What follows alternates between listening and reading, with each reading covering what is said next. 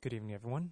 Tonight's Bible reading is 1 Timothy, chapters 5, verse 17 through chapter 6, verse 2. Again, that is 1 Timothy, chapter 5, verse 17 to chapter 6, verse 2.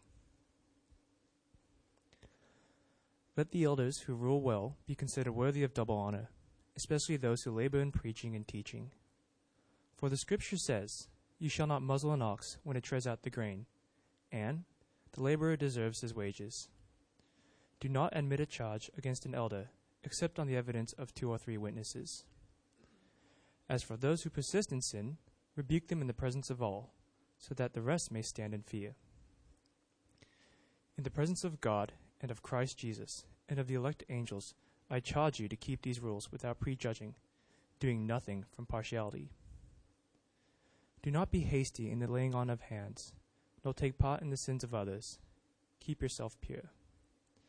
No longer drink only water, but use only a little wine for the sake of your stomach and frequent ailments. The sins of some people are conspicuous, going before them to judgment, but the sins of others appear later. So also good works are conspicuous, and even those that are not cannot remain hidden. Let all who are under yoke as bondservants regard their own masters as worthy of all honor, so that the name of God and the teaching may not be reviled. Those who have believing masters must not be disrespectful on the ground that they are brothers. Rather, they must serve all the better, since those who benefit by the good service are believers and beloved.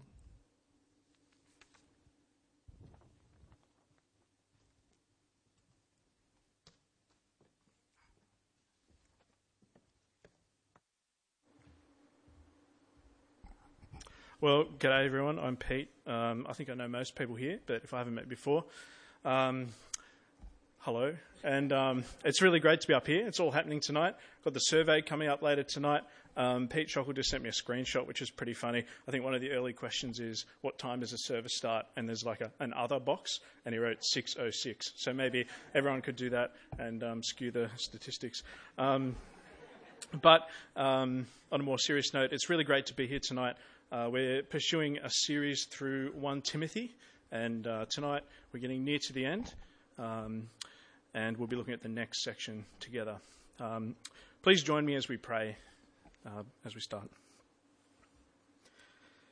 Dear Father, we thank you for your word. We thank you that it's timeless, and that it has things to say so many years after it was written. Things that are helpful to encourage us and to rebuke us and to change our minds and our hearts.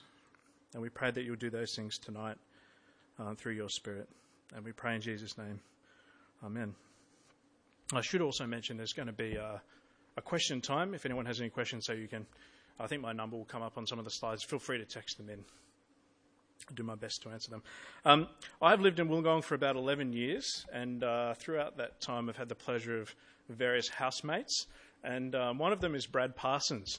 I didn't actually ask his permission, and he's on projector, so it's a bit of a risk telling a story about Brad. But when Brad moved in with me and another guy called Shannon, it was his first time out of home. And that's always a bit of a risk because people, they don't really have an appreciation of, the washing up and, household work. But Brad, quite to the contrary, was a great housemate. He did his fair share of the work. He did his fair share of the cleaning. He did his fair share of the cooking. In fact, his mother hand wrote him a cookbook.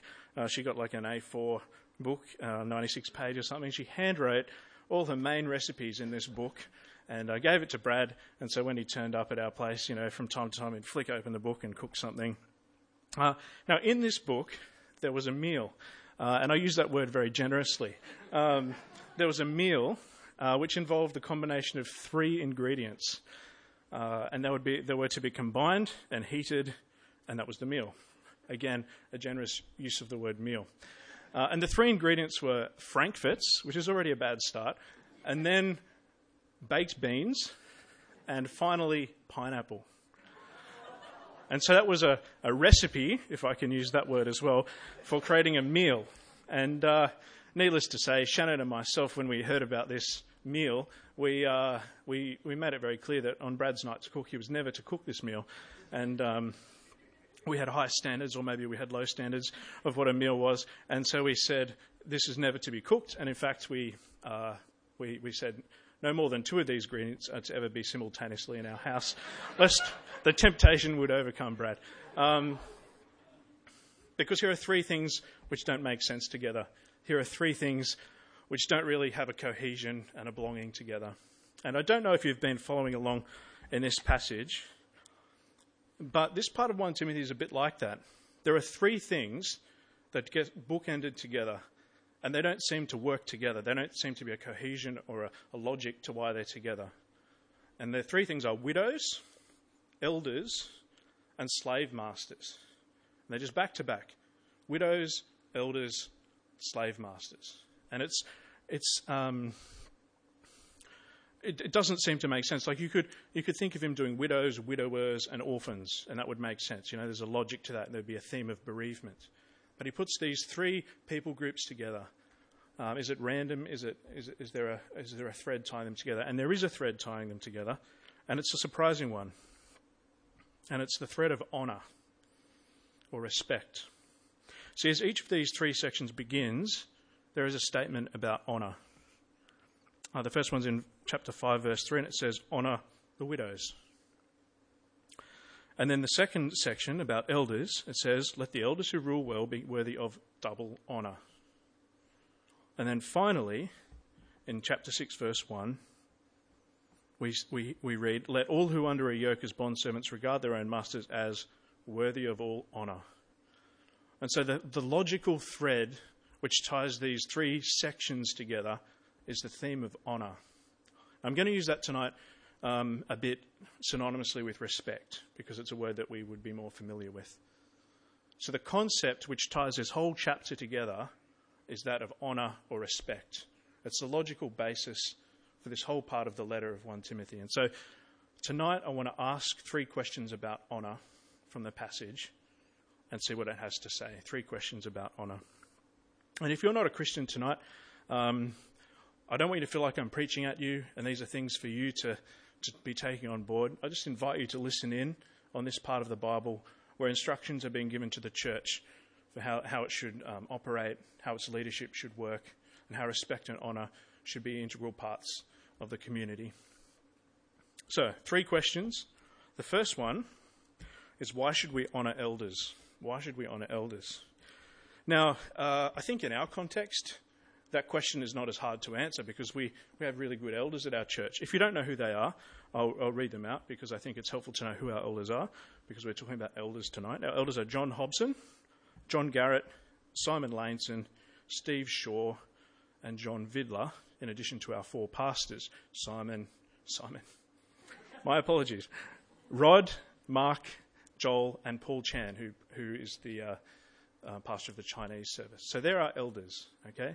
And I think in our context, it makes sense why we should honour them or respect them, because they're great people.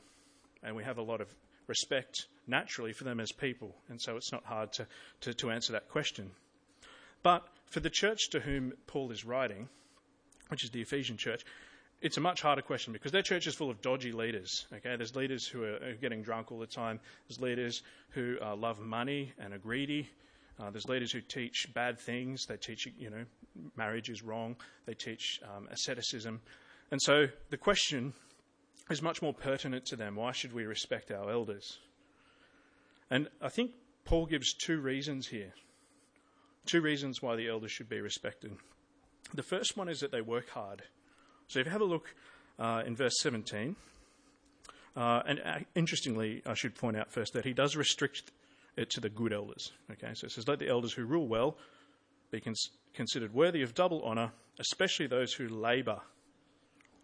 Okay, and that word is actually used elsewhere in the book and translated the word toil. And it has the concept of hard, tiring, exhausting labour behind it. It's an effort which will tire you out. And it's really hard to be a pastor. I don't think we fully appreciate it. I think sometimes we think, and I found a meme on the internet for this, I think sometimes we have, is it up? I'll give you 5 seconds to read it. I think sometimes we don't fully appreciate that being a pastor is hard.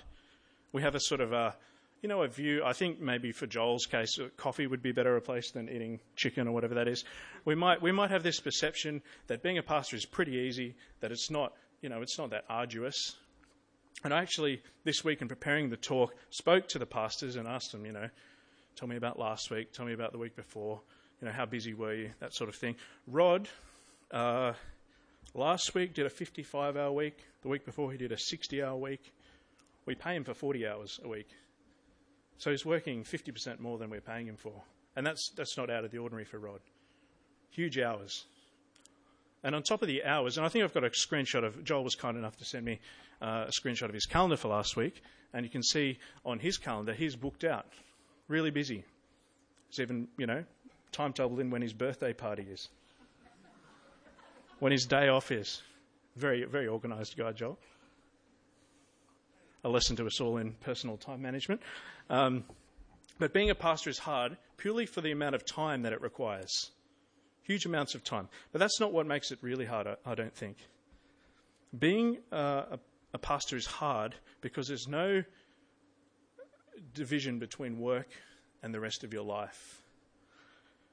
Your life is always on display.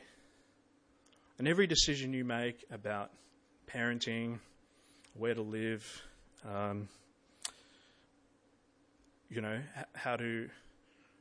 what house should you buy, what car should you buy, every decision you make is in the public eye of your church. And there's go to a party, every decision you make at a party, how do you behave, all of these things are on display. And there's the inherent pressure. You can never switch off. You can never just be not a pastor. Your whole life is work. And that's true of pastors' wives as well.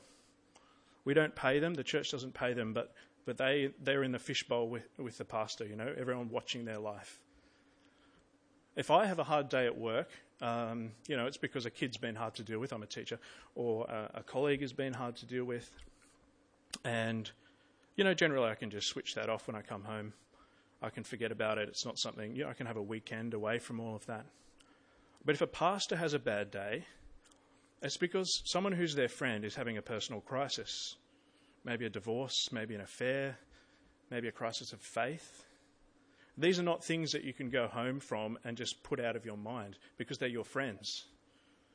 So everything about a pastor's ministry, about the things which make it hard, are things which can't be switched off. They can't be forgotten. They can't be put into the back of the mind. So being a pastor is really hard, I think. And it's important to appreciate that. And that's the first reason that we should respect our pastors or our elders who teach, which in our case is our pastors. Because what they do, their work, long hours and hard. So we should honour and respect them for their hard work, their sheer hard work. And the second reason I think we should respect and honour them is because they preach and teach. If you notice there in verse 17 it says, consider the elders worthy of double honour, especially those who labour in preaching and teaching. Preaching and teaching is really powerful and influential, and it's the central thing in a church. I remember going to another church in Wollongong once, and I only visited it once, and I assume this was just a really bad day to visit, but they had a talk, and the pastor in his talk was talking about money and how God would like to bless everyone and help people to become successful and so on. And at one point in his sermon, he said something like, I just love our church, all the young men in our church who are just starting to own property and starting to be successful and starting to get ahead. It's really wonderful. Now, that sort of teaching from the pulpit, that preaching and teaching, will shape the culture of the church. What will older men talk to young men about? How's your property portfolio? How can I support you? What decisions? What's holding you back? That'll become what mentoring is about in the church. That'll become what people value in each other in the church. Preaching and teaching, it sets the tone and the importance of everything in the church. It's crucial. And it also has a powerful role in personal lives. The Bible is the way that God changes us.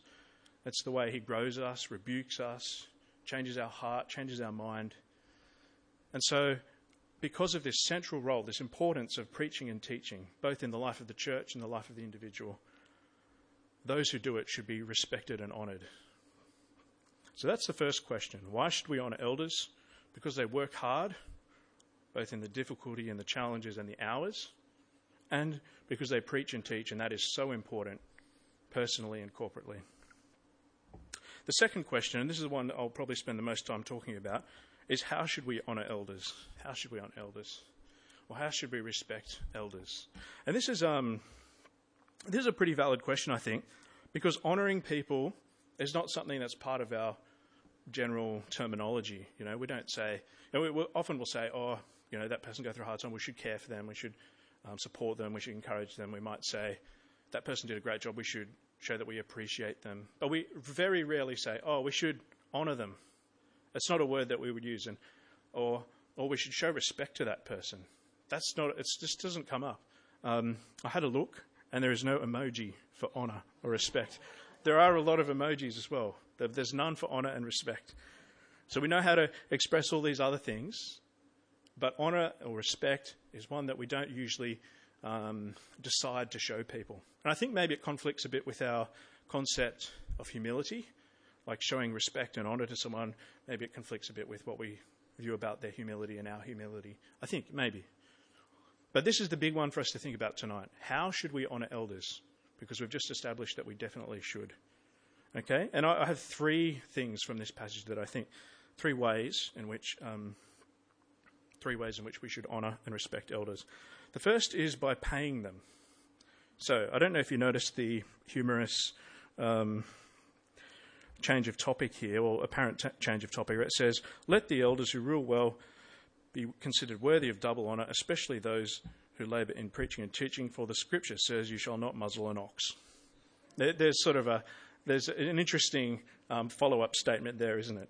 The scripture says you shall not muzzle an ox when it treads out the grain, and the labourer deserves his wages. So what Paul is doing here is quoting two different things. The first quote is from Deuteronomy 25, from the Old Testament, and the second quote is from Jesus.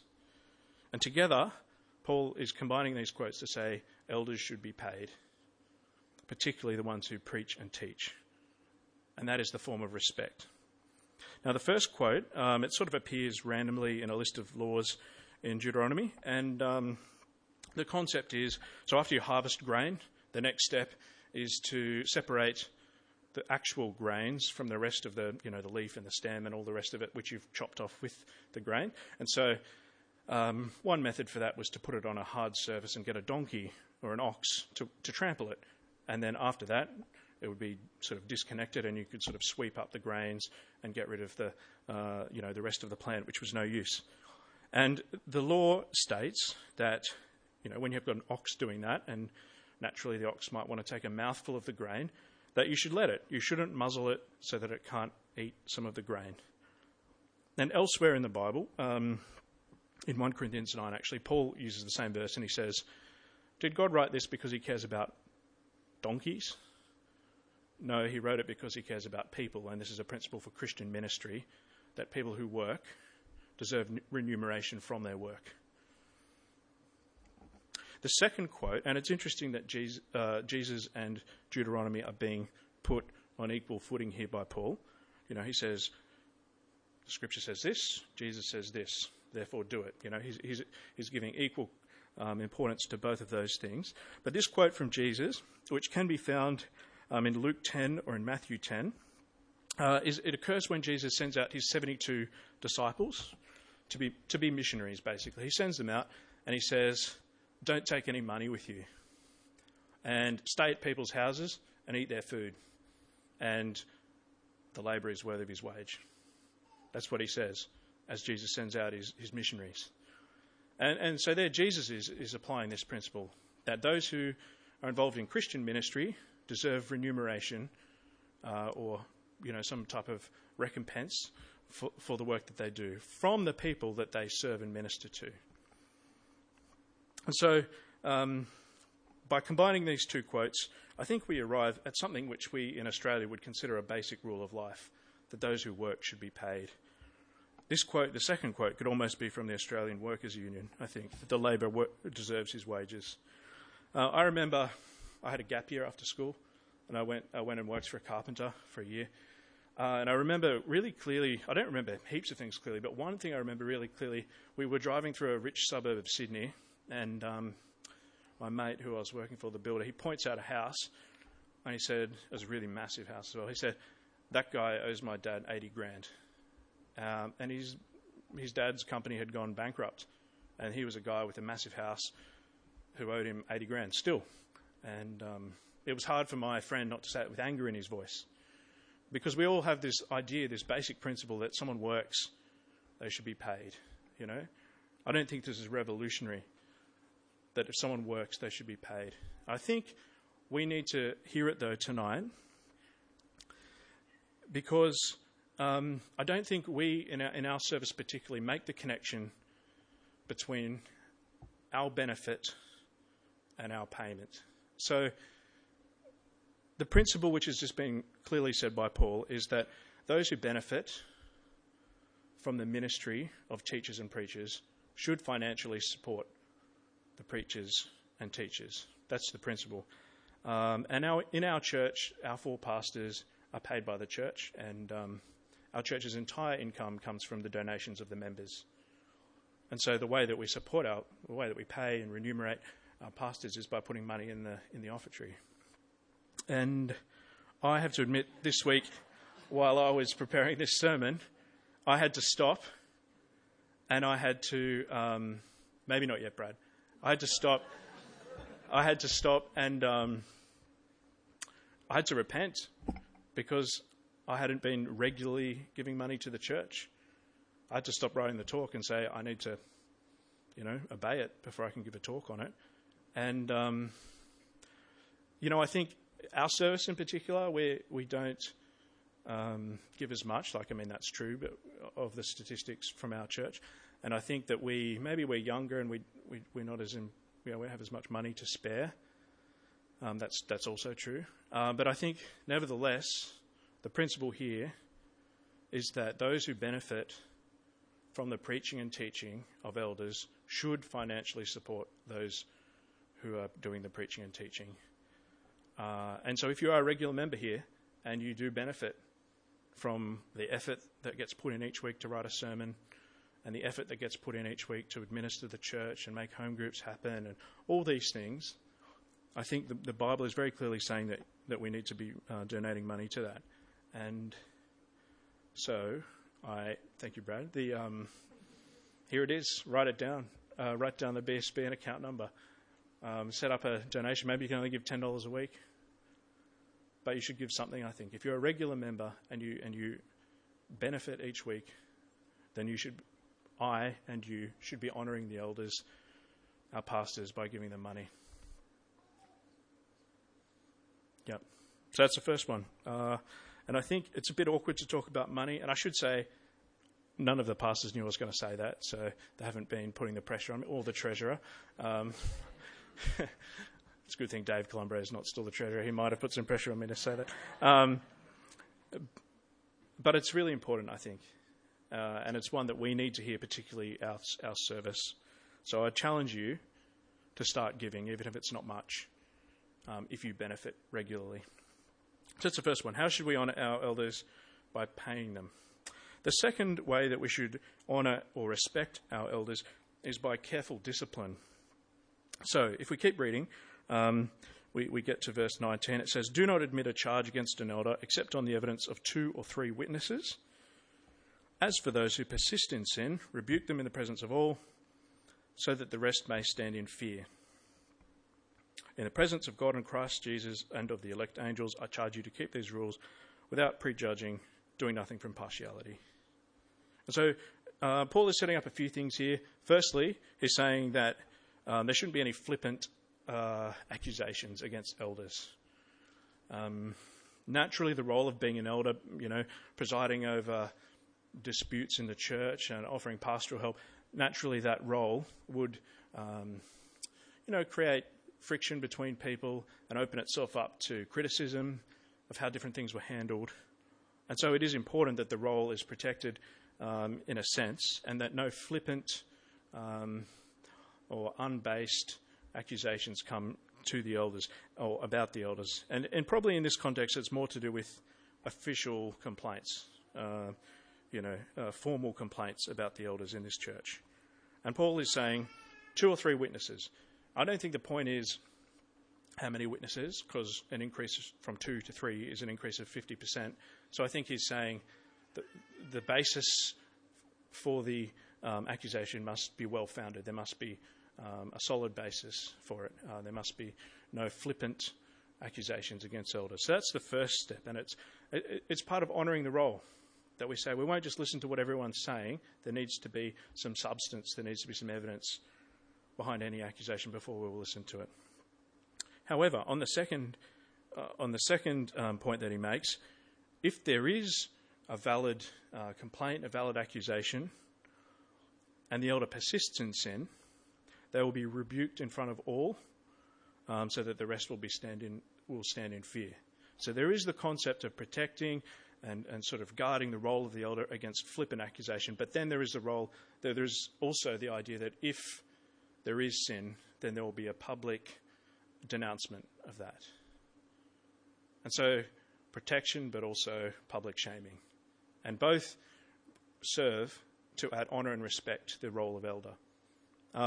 And it is pretty important, I think, in the life of a church, if there is a leadership issue, that it is dealt with in this way, openly, transparently. I know of churches where no one really knows what happened, but someone was asked to leave, and the rumours and the controversy about, oh, well, I heard it was him, but no, I heard, it needs to be publicly said, and the elders the other elders will stand in fear, it says, at such a public denouncement. And so both of these things, the protection against flippant accusation and the public acknowledgement of sin, serve to add respect and honour to the role of an elder.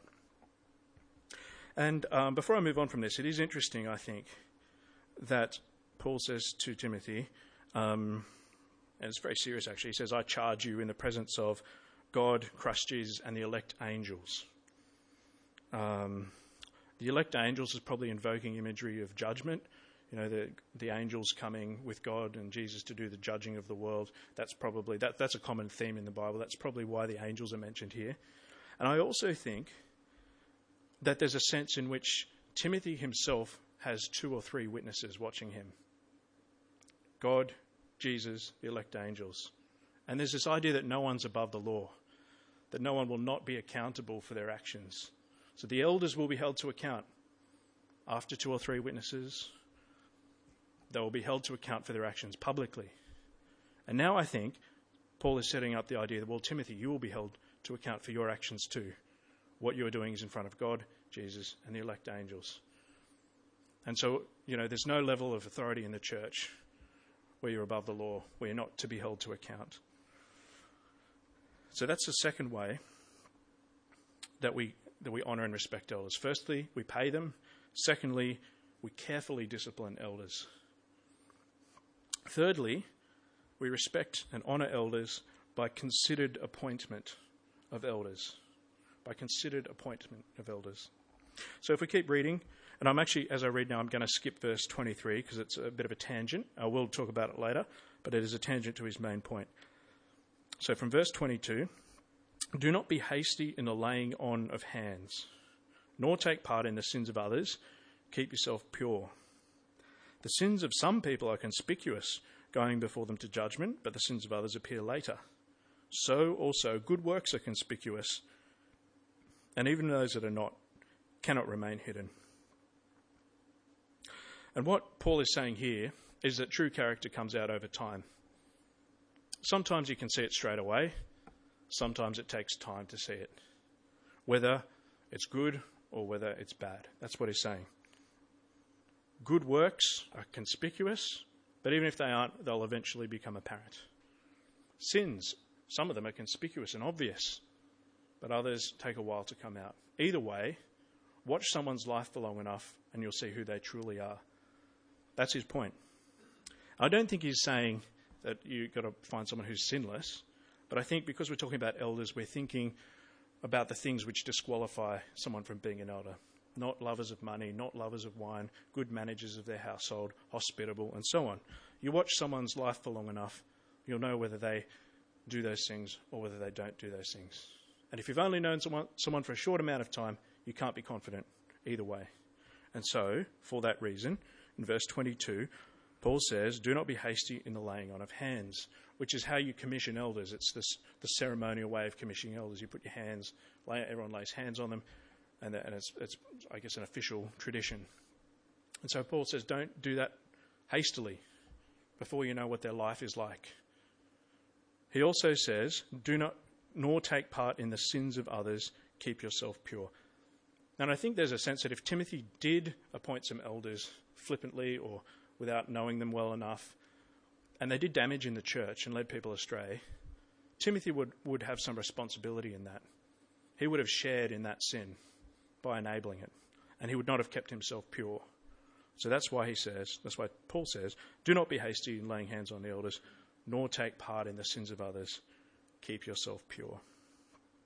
And so this is the way that we honour elders, is by careful, considered appointment of who is right to be an elder. And I think there's inherent call to self-reflection here. The concept that true character comes out over time. You can't hide who you are. A facade will eventually crumble. I think that is cause for self-reflection. What is the trajectory of your life? Is it towards less sin or is it to more sin? Are there sins in your life that you aren't fighting because they will eventually become visible? I think it's a call to self-reflection that time reveals character. And so we should examine our hearts and think about that. So the second question, how should we honour elders? How should we respect elders? 3 answers. We should pay them, we should discipline them carefully, and we should carefully appoint them as well. Before I move on to the final question, I do just want to address that bit in brackets there about alcohol. And it's definitely a tangent to his main argument here, but it's really understandable why it gets mentioned. So it's verse 23. I'll read it out. It says, no longer drink only water, but use a little wine for the sake of your stomach and your frequent ailments.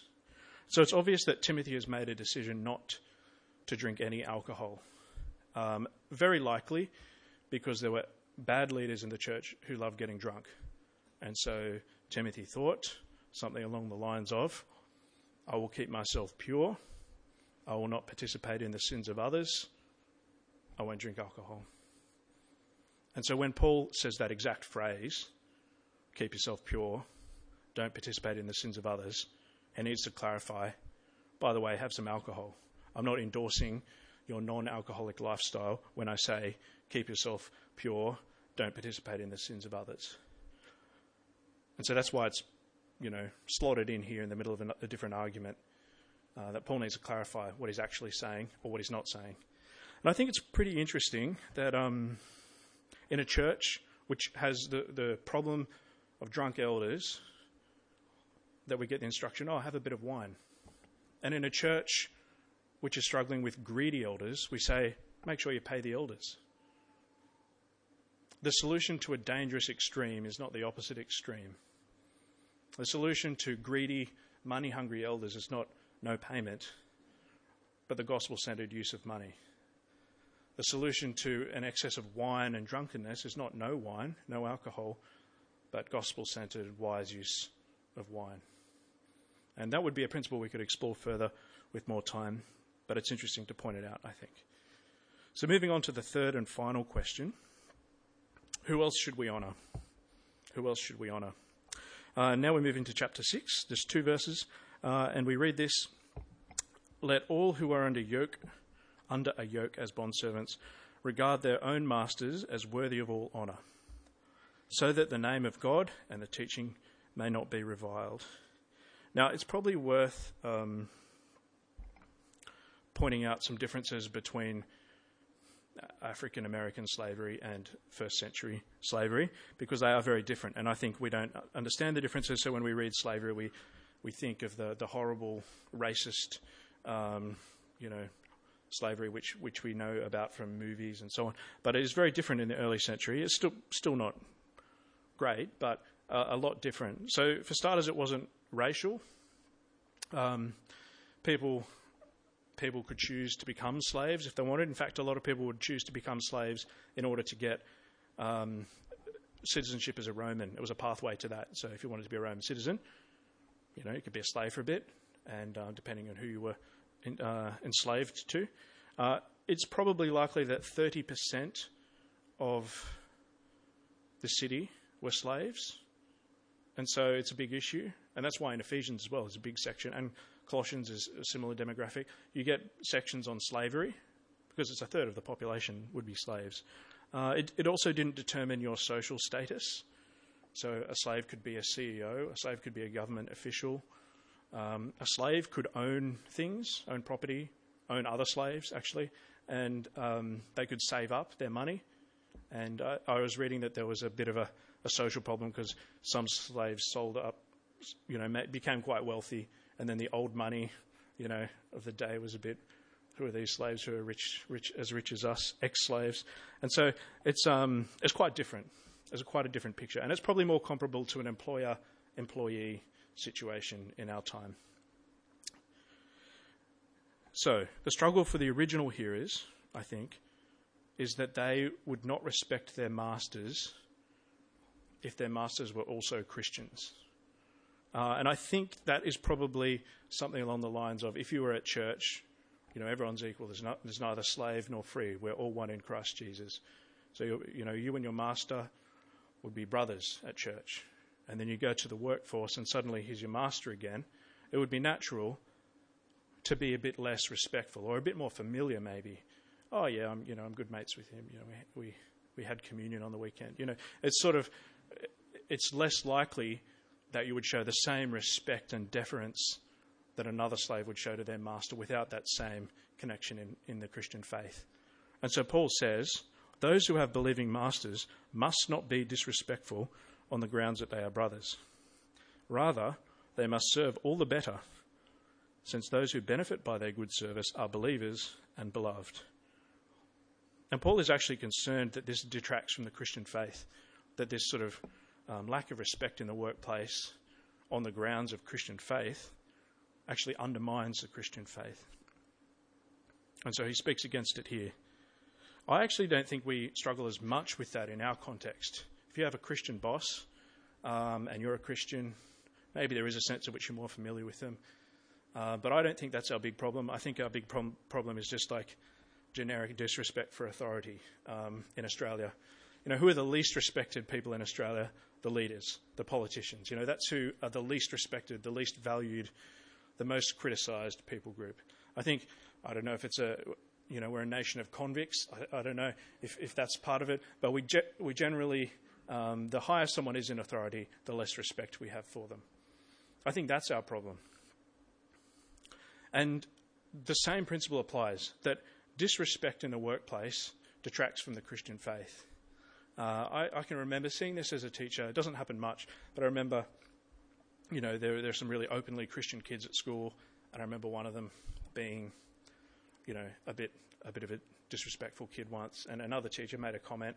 I've just remembered it was probably, 6 years ago or something. They made a comment that, those Christian kids, no respect. And it wasn't like it was a serious comment. It was an angry comment. And it detracts from the Christian faith, I think, when there's disrespect where there should be respect, and it detracts from the Christian faith. And it is hard. We all have. I think it's probably more common to have a boss that you don't get on with than it is to have one that you do. Bosses irritate you if they're disorganised, if they don't appreciate or value you. It's hard to keep respecting them. And I think as Christians, I can't even think of heaps of conversations this week with at least 3 or 4 different people who've said similar things to me, that they're struggling at work at the moment with this idea of people they don't get on with and having to show respect. And I think the instruction is clear, that we show respect, and in so doing, we bring respect to the Christian faith. It's interesting that this is the only honour which isn't limited. So in the widows one, it says, honour the widows, but only the true widows. And then it said, honour the elders, but only the good ones. And now it says, honour the bosses, whether they're Christian or not. It's the one which is opened instead of being restricted. And that's an interesting thing, I think, that we need to be respectful in the workplace. So that's who else we should honour. Who else should we honour? We should honour our bosses. And finally, I want to say that we should honour God. This theme of honour, which has been going for a whole chapter, really. It's a really big, like the whole part of this, of these chapters in 1 Timothy is about honour. It's a theme that ties it all together. It's a really big theme. And if we zoom out from this chapter, we actually see honour come up 2 more times, once in chapter 1 and once in chapter 6, at the end and the beginning of the book. And so it's a theme which flows through the book. And I want to finish by looking at those 2 bookends of honour, the theme of honour. And they're both climaxes of the book of 1 Timothy. And you can imagine Paul dictating his letter, fist pumping the table as he wrote these verses, because he doesn't hold back. And so I want to finish by reading these 2 verses and commenting briefly on them. The first one is in chapter 1, verse 17. It says, "To the King of the ages, immortal, invisible, the only God, be honour and glory forever and ever. Amen." Be honour. There's that theme of honour coming back. And here is the truly unrestricted honour, because it is never not to be given. Forever and ever, this honour is due. And the other bookend, at the end of chapter 6, or almost near the end of chapter 6, I'm going to pick it up from verse 15. "The blessed and only sovereign, the King of kings and the Lord of lords, who alone has immortality, who dwells in unapproachable light, whom no one has ever seen or can see, to him be honour and eternal dominion. Amen." So you see, this thread of honour flows through the whole book of 1 Timothy, and it would be neglectful for me to finish the sermon by just saying, we honour the widows, we honour the elders, we honour the slave masters or our employers. Because the one who is most deserving of our honour and respect is the one who is immortal, invisible, the King of kings and the Lord of lords. To him belong the honour and the glory forever, the truly unrestricted amount of honour. And if you aren't a Christian here tonight, this might be the one thing to think about. The God who made all things, the one who is invisible, the one who made us, the one who loves us, is worthy of respect. If those things are true, if he made everything, he is worthy of respect. He is worthy of being followed. And so it would be worth thinking, what are the things that he wants of us as his people, as the people that he's made, as the one who has invented love, who understands suffering, the one who owns all things. What respect and what honour does he deserve from us as his creations? And so what have we learnt tonight about honour, the theme of honour in this chapter?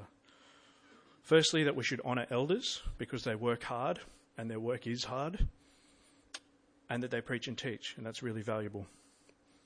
Secondly, we've learnt that we honour them by paying them, by carefully disciplining them, and by carefully appointing them.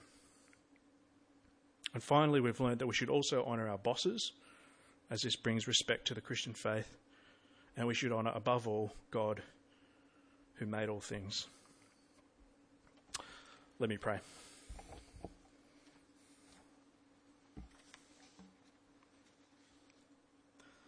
Father, you are the King of the ages, immortal, invisible, the only God. To you be honour and glory forever. Amen.